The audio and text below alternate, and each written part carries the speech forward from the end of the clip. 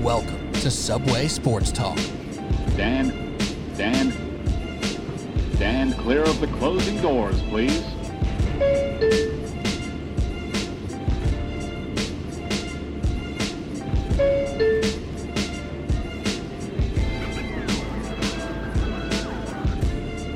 All right, here we go, Subway Sports Talk. My name is Peter Kennedy, and I am your host. Thank you so much, as always, for tuning into SST on Apple Podcasts app, Spotify. No matter where you listen to podcasts, thank you so much for listening. Joining me today, just one of the designated hitters.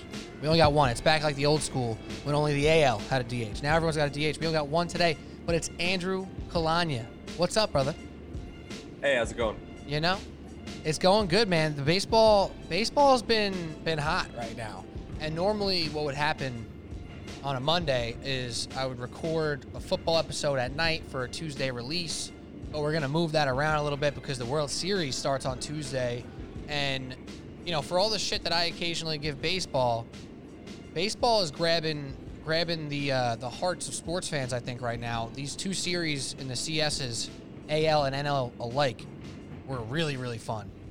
And I don't know. I'm actually more prone to tune into all these baseball games than I was even a couple weeks ago when the Yankees were still in it and we had a New York team to root for. Now that the Yankees are out, Andrew, are you still feeling the gripping nature of this playoffs right now?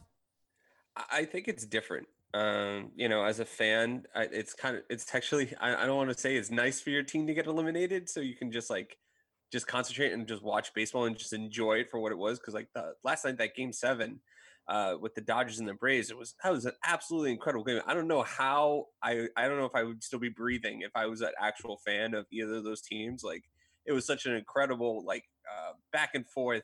Dodgers were not going to be held back from winning the pennant. So it was just an incredible experience. So I'm just kind of happy, a little sad, a little happy that I was just able to just enjoy it as a fan. Absolutely. And the storylines are easy to kind of grab onto, in my opinion, as somebody who, you know, baseball is easily the third sport that I follow, right? Basketball and football are above.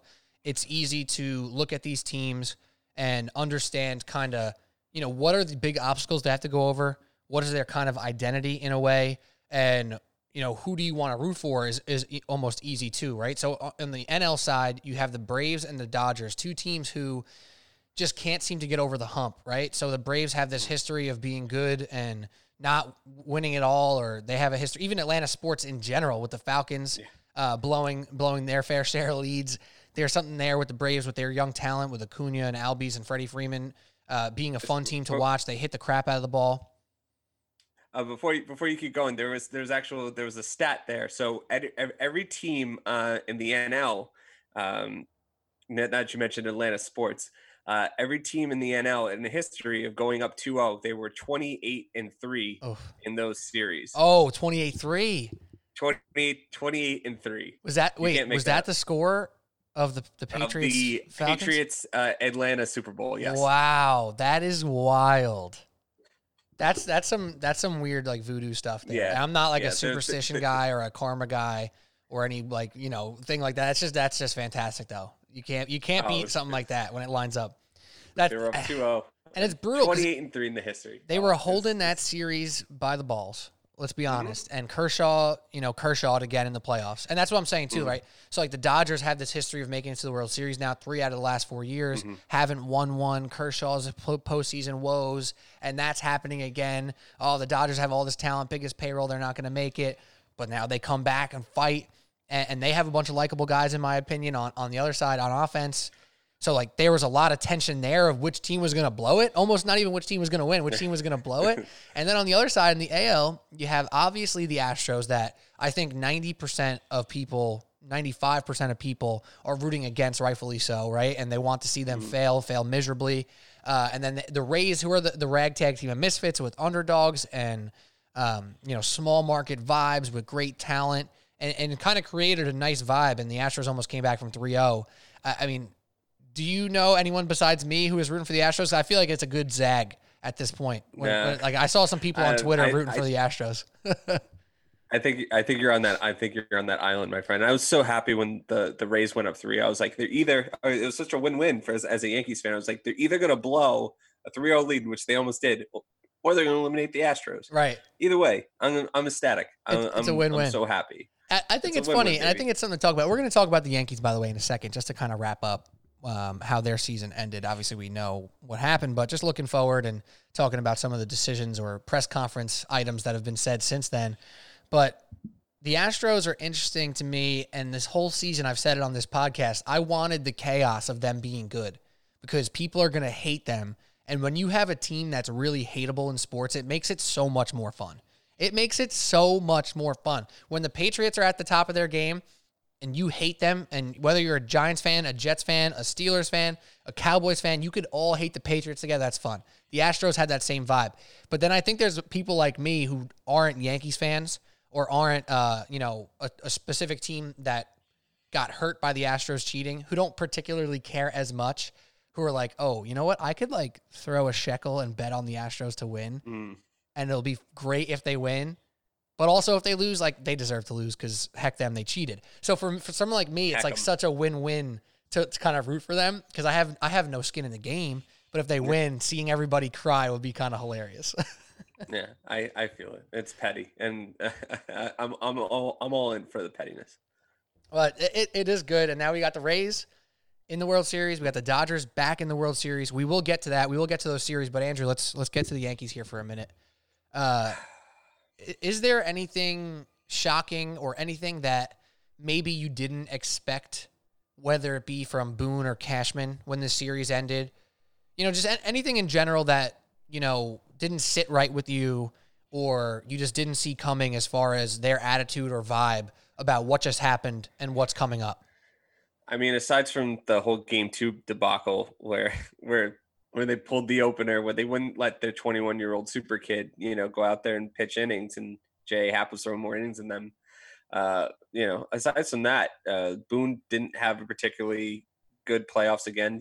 Kevin Cash was out managing him. And like I was saying before the playoffs even started, the Yankees' lack of pitching depth was going to come and bite them in the ass because, they barely made it through a 5-game series. If they even somehow won, ended up winning the ALDS, I don't think they were going to go on and win the ALCS because they had 3 reliable pitchers, and they're piecing it together as they go. They could trust Green, Britton, and Chapman, and clearly Boone didn't trust Ottavino.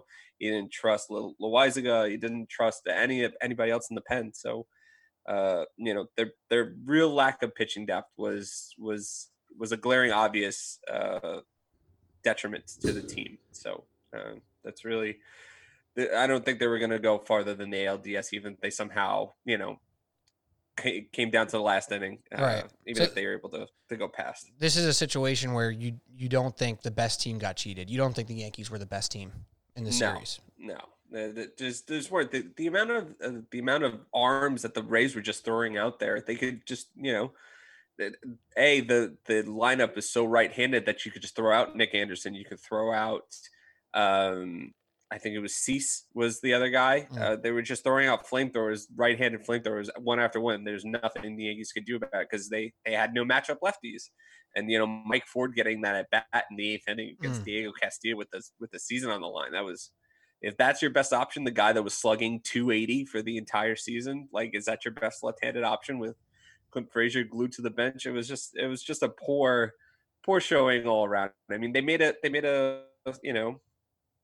series of it, and they won the Garrett Cole start, and Montgomery had a very good start too, and they were able to piece together the win. But just when it came down to it, just the Rays were not going to be denied in that series in that last game. They were just holding the Yankees bats down and just waiting for someone to make a mistake. Yeah, and now that they're in the World Series, it probably gives you a little comfort saying a really good team beat us, right? Yeah.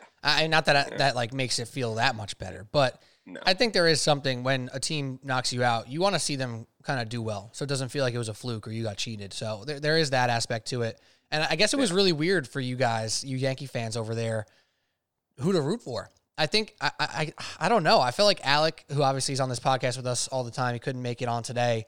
he didn't know what to do with rooting for the Astros or the Rays. He obviously hates the Rays from the division rivalry, hates the Astros for obvious reasons as well. How did you feel watching that series when you saw the Rays make a big play? Were you like, yes, or were you like, ugh? Yeah, it was just a lot of just all around. And like honestly, I was tuning more into the NL. Like I couldn't like whoever won. I tuned into Game 7 just to see if they were gonna blow it. But yeah, it's just there's two very unlikable teams as a Yankees fan, and I picked the lesser of the two evils with the Rays. If they're like a fun, objectively. If it was the A's, if the Rays were. If you took out the they R had and a the fun Y, team. yeah, if you took the R, the Y, and the S and just made the Rays the A's as well, you would be like, no, the A's are a cool team. I'll root for them. But they're in your they have division. fun They're guys. Tampa. Rosarena is an incredible player. That guy, absolutely, man. just Why is anyone throwing the ball in the strike zone to that guy? Oh my God! What's up with that? When Tanaka was like grooving him like 92-mile-an-hour fastballs, he was just launching him to the third deck. I was just like, come on, man, just like. Enough already of this guy. Oh, it's crazy. Well, all right, before we kind of got into the Rays a little bit more than I wanted to there, but let's talk about two things here. And one is Cashman mentioning that Boone is not a puppet, right? Boone is not being controlled, but I think that's an actual quote that he used, is not a puppet. Yes. So he says that Boone is making his own decisions with a lot of this information here, and the front office isn't just telling Boone what to do all the time, which is important in the sense that a lot of fans and media members alike, sometimes we don't know. So we go, oh, how can you really blame Boone if that's not his really decision? So how'd you feel about that comment there? And how do you feel about the confidence of the Yankees saying Boone's obviously coming back? I mean, it's a fair question to be asked, to be honest with you, because like, I don't know how one person could go into a room and say, okay, we're going to throw out Deivi Garcia in Game 2, and then we're going to take him out immediately for J Happ. Like, that's not just so he can get a platoon advantage. Like, that's not a sound decision I think a manager would make, especially someone, Aaron Boone, who likes to do like a little more traditional roles for his relievers and such. And, clearly by J Happ's comments after the game, he wasn't on board with the decision as well. But I think anytime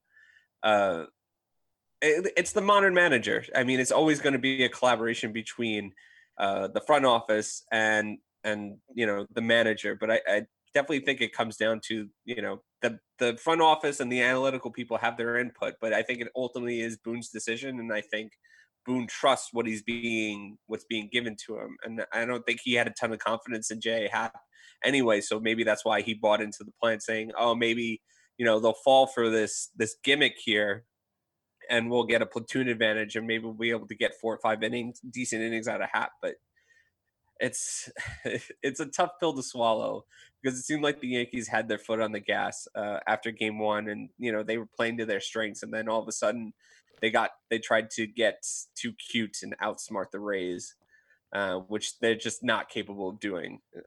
Especially the Rays that's their lifeblood. Right. The Rays have to be smarter than everybody else, because they don't have the resources to get to sign players to big contracts. They have to trade away their homegrown guys when they get more expensive. So like, you're not going to outsmart them. So I don't know why they thought that they could, so it was kind of frustrating to say the least. Yeah. You're almost playing their game when you start to go with all that stuff. And that leads to it's going to become the age old question, if it's not already that question with baseball right now, is in the playoffs, do you have to throw some of the analytics out the window? You hear a lot of guys on TV, former players probably the most, say, you know what? Like, I get it. Analytics, launch angle, pitch count, all this stuff needs to be accounted for.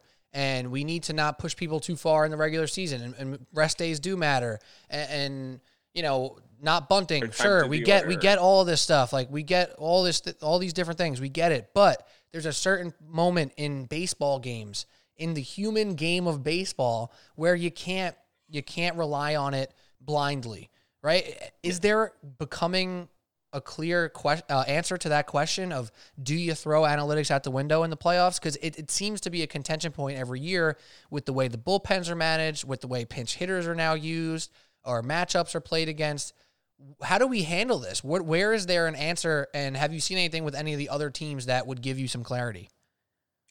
Uh, the answer is that you have, I think, especially in the playoffs, and I think the Yankees showed it. They were on both sides of the coin. They played Brett Gardner because Brett Gardner was doing well, even when he was facing, a lefty. They benched Gary Sanchez because he wasn't, he was just playing horrifically. So, but at the same time, again, they pinch hit Ford in the eighth inning against Castillo of a must-win game when Mike Ford literally hasn't done anything all year. So they were going with analytics in one way, and then they were riding the hot hand at the other way. So I think I don't think you could ever discount analytics. I think analytics is what got you there, and throwing away sound process in a small sample size. I mean, I think Cashman said it himself, like he believes in their process, and he thinks their process, the way they evaluate things, is a sound process. So I think isn't a moral victory at the end of the day if you have a sound process and you have poor results. But I mean, in the playoffs, results are really the only thing that matters. So there has to be a balance between the two at the end of the day.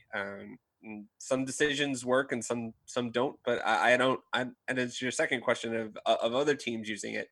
You could definitely look at the Rays. You can definitely look at the Dodgers. I mean, they're both, I'm sure we'll get into it. They're Andrew Fried run franchises, and currently the Dodgers have Andrew Fried running their evaluation. So they're both built similarly. They both take into account, all these matchups, and they have the depth to like have actual answers for these matchup questions. So, at the end of the day, you have to have the depth and you have to have the players in place in order for these analytics to work. So the Yankees just never had those type of players to be able to, to make those analytical choices actually work out at the end. Right. I'm sure that appropriately answered the question, but I think it does, because there really is no appropriate answer. There's no one answer to this question. No matter who you talk to, even if people think very similarly, they're going to be a little bit different, right? And I totally get it. If you're the Yankees, and this is not as true this season, but in seasons past, when the home run was really flying for them, and that was how their offense survived in many ways. You don't then go into the playoffs and say, oh, we're going to get a guy on first and bunt him to second. You're not going to do that. That's crazy talk, right? And if Alec was here, he would roll his eyes in about 2 seconds. In basketball, Daryl Morey, who's one of the guys, he actually just got let go, or he stepped down from the Rockets, I should say.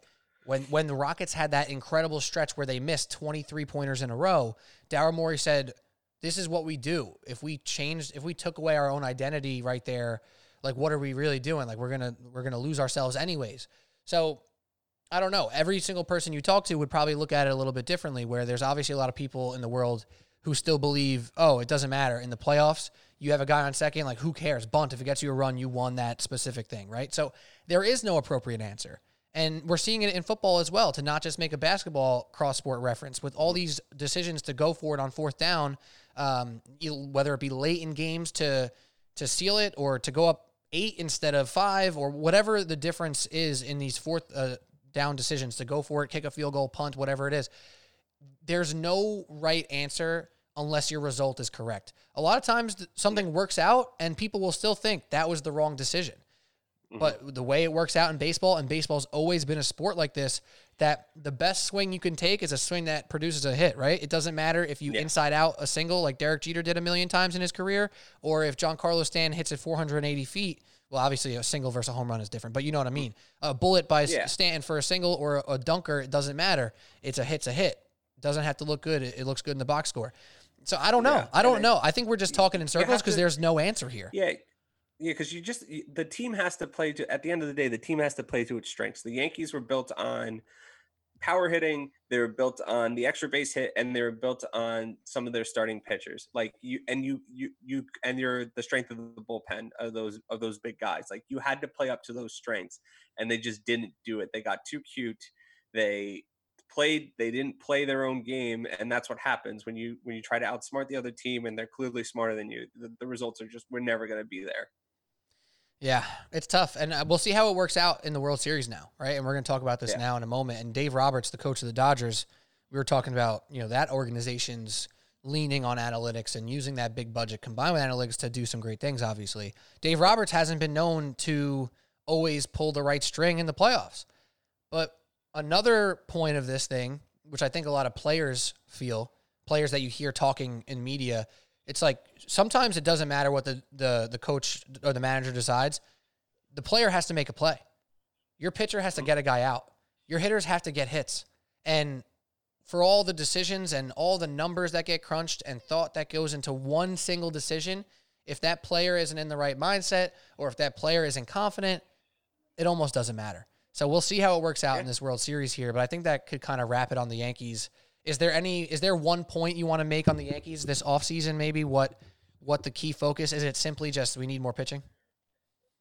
No, well, they definitely need more starting pitching, and I don't think they're going to blow up the lineup to get more left-handed, because they definitely really need like a bounce, but I definitely think they'll go out and target some bench bats that actually will be able to, some left-handed bench bats that they'll actually be able to produce, and they'll be able to mix and match and put guys in the best spot to win, and aside from starting pitching. So, I don't expect them to trade Luke Voigt or let DJ LeMahieu, go because simply they bat right-handed. Those are two of your best bats.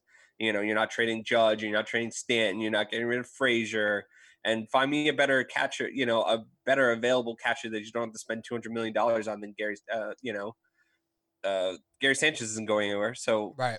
So there's not a whole lot you can do with the starting lineup. So they'll get some left-handed bench bats and, be able to balance out the lineup that way over the offseason. There it is. It's one of those weird things where there's not a whole lot you feel like you even need to change, because when you start looking through this lineup, it's like, oh, we're not going to get rid of this guy. We're not going to get rid of that guy. Oh, shit, we have the same lineup. Yep, basically. It's the same exact thing again. You're not getting rid of Gleyber Torres. You're not getting rid of Gio Urshela. And Aaron Hicks batch switch hitter. Right. Where are you getting what upgrade are you making anywhere on the lineup? You just need to get better platoon guys and healthier, of course, always, right? Yeah. All right. Yeah. Well, I think that can wrap on the Yankees there. We'll move on to our discussion of the World Series here and a little preview, a little post wrap up of the CSs if we have any comments there too. But Subway Sports Talk, Pete Kennedy and Andrew Kalanya, thank you so much for listening. Reminder again, because our schedule is a little changed this week. Football episode will be coming later in the week. I'm either going to release it on Wednesday or maybe Thursday, just depending if we're going to do a little more of a preview but just keep an eye out Wednesday or Thursday. Obviously, we got this baseball episode out right now, so you'll hear football later in the week, and then we'll continue probably back on our normal schedule. I'm just surprised that you guys have stuff to talk about besides oh my God, we're so terrible. This week. Even the Giants won. I think they're going to get 4 minutes. I think our last episode for football was probably, in my opinion, our best one of the season, and it might be because we spoke minimally. I think combined out of the hour and 20-minute episode, the Jets and Giants got 5 minutes. So I think that's the formula.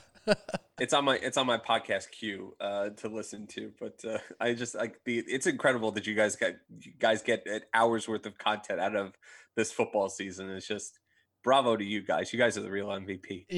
Well, thankfully there's a bunch of other interesting teams. I think that the Browns are getting 10 minutes an episode, but you can find things to talk about a lot of teams. Unfortunately for the Jets and Giants, it's just talking about how bad we think their quarterbacks actually are. How bad are their rosters? Do we need to fire coaches? And that's how many times can you talk about those same topics? How many times? It's only week 6, right? How many times can we talk about Daniel Jones making a horrible turnover? I don't know what else to say. He makes a terrible turnover every game. What do we want me to say? It is what it is. Well, we got the we got the Rays and we got the Dodgers. And it's a series with some good intrigue. And I think you brought up a point that I was going to get to with the guy, the GM who went from the Rays. What was his name? Andrew Friedman. So, and Friedman, right? So he was running this operation in Tampa more or less with the low budget. You send him to LA, he gets this big budget, and boom, they're really good. Who would have thunk, Andrew? That you give a guy who did a lot with a little, now he's doing a lot with a lot. Are you shocked, first and foremost, that the Dodgers came back in this series? No, not at all. Because I mean, yeah, the Dodgers are known to choke in the playoffs, but you look at the roster that they have. It's like, if you want to talk about the Rays on how they have, Randy Rosarena, someone who's just so hot. The Dodgers have that in Corey Seager, and they have Mookie Betts, and they have Bellinger, and they have Max Muncy, and they have Will Smith, Oh my God. and they have Walker Buehler, and Clayton Kershaw, and Urias, and that whole bullpen. Like, it's just the talent is just so stacked from top to bottom. And I know I made this point like 2 podcasts ago. The Dodgers had Hyun-Jin Ryu and Kenta Maeda, and that they had so much pitching depth they just allowed those guys to just walk out the door, and they're probably going to finish 2nd and 3rd in the AL Cy Young voting this year. And that's the depth they just walked away. That's how deep they are in the pitching staff. That's how much It's almost laughable. It's incredible. The amount of depth that they're able to build. And then, you're able to just go out and trade for Mookie Betts and sign him to a $350 million contract. Like, I know they were kind of when the Cubs won in 2016, they were talking about, oh, this team's a dynasty. And I was like, I never saw that because, their pitching, their pitching was relying on John Lester, who was already like 35 at the time. Right. And like, now you can actually see, like, the Dodgers being the sustained success for, when's the next time they're going to be bad? Because I don't foresee that happening in another decade or so. I mean, if they just kept, like, if they made no moves over the next like 5 years, they're still a World Series contender. That's how good and young they are, right? Or at least good and primed they are. And I'm just looking at this right now. Yeah. I'm gonna read off some odds to you as we go here, and we'll start previewing this series. So first and foremost, the Dodgers are favored to win the series, minus 200. So a nice little spread there, but nothing crazy. Rays are plus 160 to win the series. This is where I think it is kind of ridiculous. And you're talking about, what is that word about having something of riches, too much riches? What is that phrase? A wealth embarrassment of riches. Yes, that right there. Listen to this. Corey Seager, right? He's been pretty incredible in these playoffs. He is not first, second, third, or fourth in MVP odds for the World Series. He's 5th on the Dodgers, and he's been incredible with OPS of over 1,000 in the playoffs, and he's the 5th-ranked Dodger in World Series MVP odds. I mean, to give a little rundown here, we got Mookie Betts at plus 800. He's the favorite. Then you got Glasnow and Arozarena from the Rays, plus 900, plus 1,000. Then you got Kershaw, Bellinger, and Buehler, all with plus 1,200 before Corey Seager. And then Charlie Morton, Mike Muncy, you get a little wonky there. How crazy is that? Corey Seager, who's been a stud, perhaps the best player in the playoffs, is the 5th-ranked Dodger in that category. Well, and Corey Seager, the last couple of years, he's been injured, and he's a lot of his shine kind of rubbed off there. But when he was a number 1 first round pick for the Dodgers. He was a top prospect. He was one of the top prospects in all of baseball. And when he came up, he was like the star. And then Bellinger appeared, and other guys emerged. Like, he kind of took a step back. But like, he's such an incredibly talented player. Like, he hit 5 home runs in the NLCS. Like, and he's the 5th. He's 5th for an odds for MVP. Come on, put all your money on Corey Seager, man. That's what I'm saying. Put up some schmeckles. I mean, we'll do some picks on that stuff later. I'll give you some more odds, and you and I will make some fun props at the end of this here. But generally, how do you see this series playing out? Do you feel like with these top tier pitchers, or how you're looking at Kershaw? We'll get to him in a second. But how do you see the series playing out? Do you feel like there's a team that's more primed to get out to an early series lead? Who's starting game 1 for the Dodgers? Is it Kershaw? He hasn't pitched in a couple of games. I feel like it could be, right? Yeah, I feel like it'd probably be Kershaw. I mean, I again, they're both similarly built teams again, because they have Andrew Friedman's kind of stamp all over them, and they have like the pitching depth all around. But again, the star power of the Dodgers is just incredible. So I don't know. If you throw out Kershaw, then you're gonna throw out Buehler, then you're gonna throw out Gosselin, then you're gonna throw out Urias. Like, that's Charlie Morton's clearly he's no pushover, and he's probably the second best pitcher in this series behind Buehler. Better than Glasnow? Yeah, I think he's better than Glasnow. Glasnow's he can't get through the lineup more than like the third time. So once you get him to a third time, you even saw it in the Yankees series that the Yankees were able to get to him the third time around. He'll get his 9 to 12 strikeouts in those like 4 or 5 innings, but but once you face him a third time around, I don't think he's he's not that effective anymore. And then I don't like Blake Snell.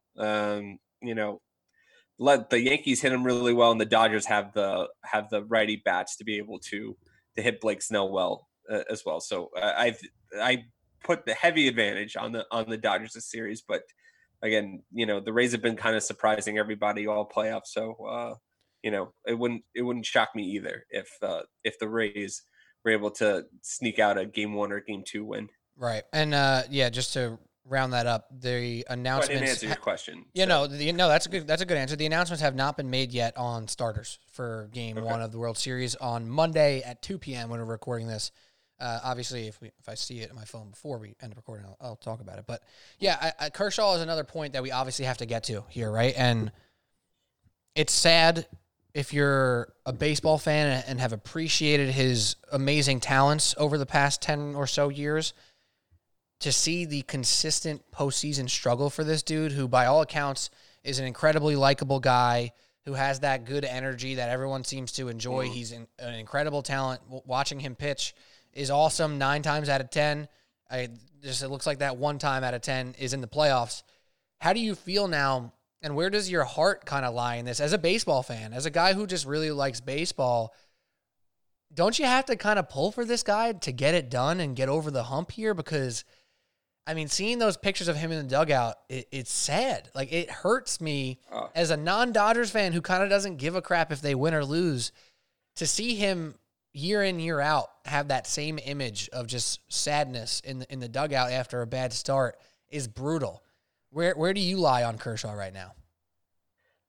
You got to just kind of pull for him.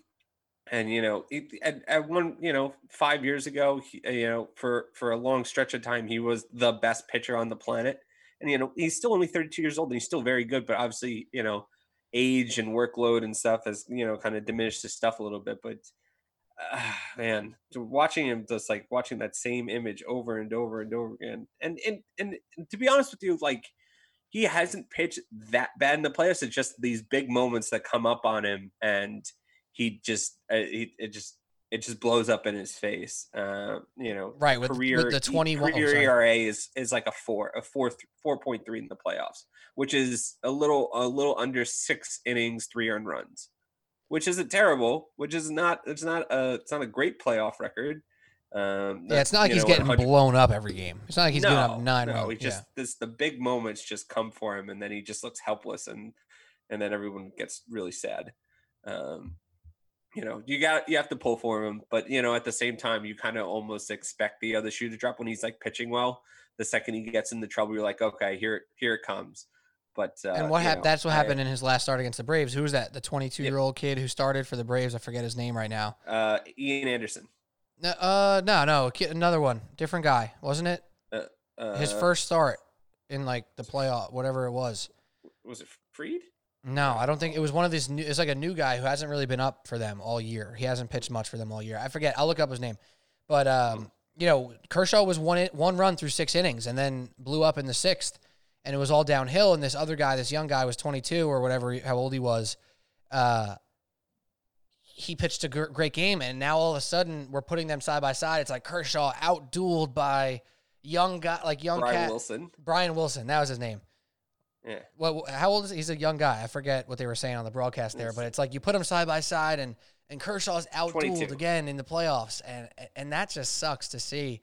So I don't know. I don't know what's going to happen here. The odds now have to lie in his favor for this to flip, right? For him to have a historic performance, to put this all to bed. And I hope it happens. I hope if the Dodgers lose, it's not at the hands of Kershaw, because it's going to become a brutal legacy point, even though he's still a first ballot Hall of Famer. He couldn't get it done in the big moments. How often do we say it? Is he going to be Alex new Mike Trout? He can't get it done?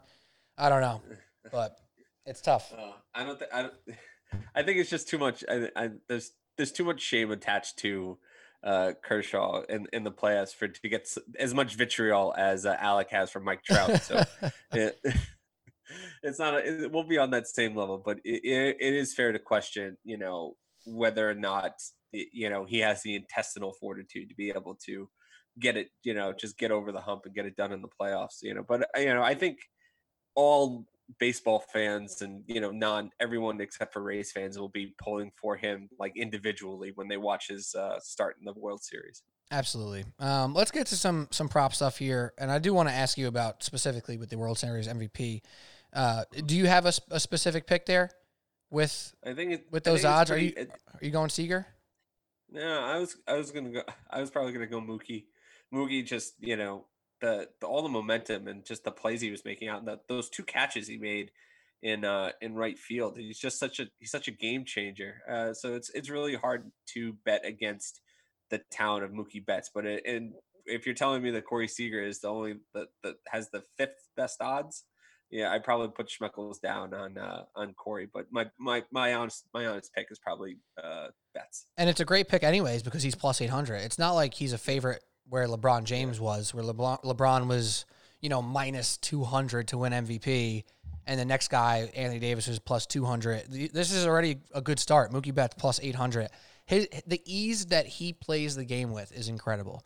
The swag in the outfield, the hitting ability, the running, the 5-tool stuff that we've now known about him for a while, on even perhaps a bigger stage with the Dodgers than it was with the Red Sox, just because now it's like the Red Sox were great teams and there was a bunch of guys who you can kind of get behind. He is now, hopefully, if he helps the Dodgers get over the hump here and he wins the World Series MVP, he's going to start going into some categories that not many people can get into. Did he win a World Series MVP in Boston? Yes. He did, right? 2018. Ah, man, he's just a guy. The game comes to him so easy. And he deserves even more shine than he can get, which is crazy to think because he's probably one of the more popular guys in this game to begin with. Is there anyone on the Rays that, if you had to pick outside of Arozarena now because he's been so freaking hot, is there a Brandon Lau or a Meadows or a Ji-Man Choi, one specific guy in the Rays who you look at and say, this guy can break a series? I definitely not low. Definitely not Lau. Lau's been absolutely horrendous in the postseason. Like the Yankees, like they kept batting him second, and I was like licking my lips every time he would come into play because he was like 0 for like 19 in the ALDS. So not him. So my choice would either be Ji-Man Choi or Yandy Diaz. Diaz has kind of been coming back from injury, but he plays a great third base, and he can hit the ball pretty hard. So he might be my pick. I don't even think you have Yandy Diaz's odds on. I do. He's not that far down. He's plus 3,500, which is the same as Ji-Man Choi. Willy Adames is plus 3,000. Meadows 2,800. Lau 2,800, and then Snell, Moore, and Glasnow are the top 3 for the. Yeah, and you probably if you're gonna pick a Ray, you probably might have to go a pitcher too. It'd probably be Morton. Or honestly, I'm looking at their stats right now for the postseason. Pretty ugly stuff outside of Arozarena and Margot. Like their top guy is Willy Adames, and he's got an OPS of 550. That's their number 3 guy outside of those top 2. Yeah, that's not looking too hot right there. No, and that's the crazy part is like the Rays just don't like their lineup's not good. Like it wasn't good in the regular season. It like. Outside of a hot bat in Arozarena kind of carrying them, like they haven't been exactly lighting the world on fire in the postseason either. So like if the Rays somehow win the World Series, it'll be because of their pitching, not because of their hitting. Yeah, I mean, it has to be. Unless it's like 1 or 2 specific guys who go absolutely bonkers. Yeah. I just can't imagine this team, racking together crazy streaks of hitting and putting it together like that. All right, maybe last but not least, I don't know if you have any more points to make about this series, but we can do an exact outcome. I'll read you off the odds unless you have another point. No, go ahead. Okay, so here we go. This is the exact odds, the exact outcome of series. The best odds is Dodgers win in 6, followed by Dodgers in 7, Dodgers in 5, and then the third best odds would be the Rays in 7, fourth Rays in 6. I mean, obviously you can go to sweep there, you can get Rays in 5, but what do you think the exact outcome is? And I'll respond with the odds there. I mean, unless you want me to give you the specific odds so you can make your sound gambling decision. I was gonna say was gonna say Dodgers in 6. So that's plus 350, and that's the most likely outcome according to Vegas. Yeah, that would have been my guess. Or I don't think it's gonna. If it's 5, that would be really surprising. And if going 7 is, it wouldn't be surprising either. So yeah, I think the odds got it right there. Either the Dodgers in 6 or Dodgers in 7. Yeah, I'm with you. I think I'm actually I might just throw a shekel on both the 6 and 7 for the Dodgers, because you get the odds. Is it really likely the Dodgers sweep, like you said? Are they going to beat Snell, Glasnow, and Morton? Are they going to win 1 out of 3, 2 out of 3 there? I think 5 is probably pushing. I think 6 is the sweet spot. And if you want to bet on the Dodgers just to win the series, you're going to be laying minus 200 odds. So you can go exact series outcome. Dodgers in 6, Dodgers in 7, get plus 350 or plus 425. That's not too shabby right there. I might throw a shekel on it. I like it. And I think this is the year. This is the year where the Dodgers get over the hump. They've been in the World Series a bunch in the past years, and it just feels right for this weird season for the Dodgers to just kind of get over that hump here, kind of get it off their back, and maybe come back stronger than ever in years to come. Yeah, and the Dodgers match up so well against the Rays because they have the answer to every single one of a move that the Rays can make, and then just the star power alone should put them over the top. When they were facing the Astros in the World Series, you could say that it was a toe to toe for star power there, and the Astros banging scheme aside, they were able to pull it off. So I can't foresee the Dodgers not winning this series. Like it would be I would actually be very surprised if that happened. And I'm really pulling for Kershaw to finally get a ring. That could be famous last words, because as we've seen in the past couple of years, the Dodgers can easily lose World Series. They've done it a couple of times. But I'm with you. And the only thing that is interesting to add about the Rays here is the perhaps Tampa takeover, where the Tampa Bay Lightning already won the Stanley Cup. The Rays are. We're not going to break that down. That's next episode. Okay. The Rays are in the World Series. The Buccaneers just knocked down the Packers seemingly with ease with their great defense. Tampa, the epicenter of sports greatness, all of a sudden. Tom brought it from Boston down to Tampa. Maybe. I don't know. There's a lot. I don't think there's a person. You know how they say like Luke Voigt looks like every Yankee fan? I think that Blake Snell looks like every single person that ever lived in Tampa. Just looks like just looks like. I don't think that's a compliment. No, it's not. Florida man. The Florida Man saga. Florida man. There you go. That's actually hilarious. Oh, man. All right, well, this is great. Great recap of some Yankee stuff, the playoffs, preview of the World Series. I think we needed this to get it out. I feel like that was a little cathartic for you with the Yankees. You sat on it for 2 weeks. Now you're able to kind of just get it off your chest, get rid of it. You're a bigger man than Alec. He didn't have the pride to come on here and, sulk. He made up some excuse that his dog's sick. I don't know about all that. Yeah. You put him in a cone of shame just to try to sell that. What a guy! What a guy, that Alec. Yeah, and best wishes to Cheddar, Alec's dog, who yes, of course, who lost 2 friends. He got fixed this past week, so he's not doing too hot. Old snip, snipperoo, and it's tough out there for Cheddar now. He's recovering. Alec's recovering from a brutal loss for the Yankees again. But anyways.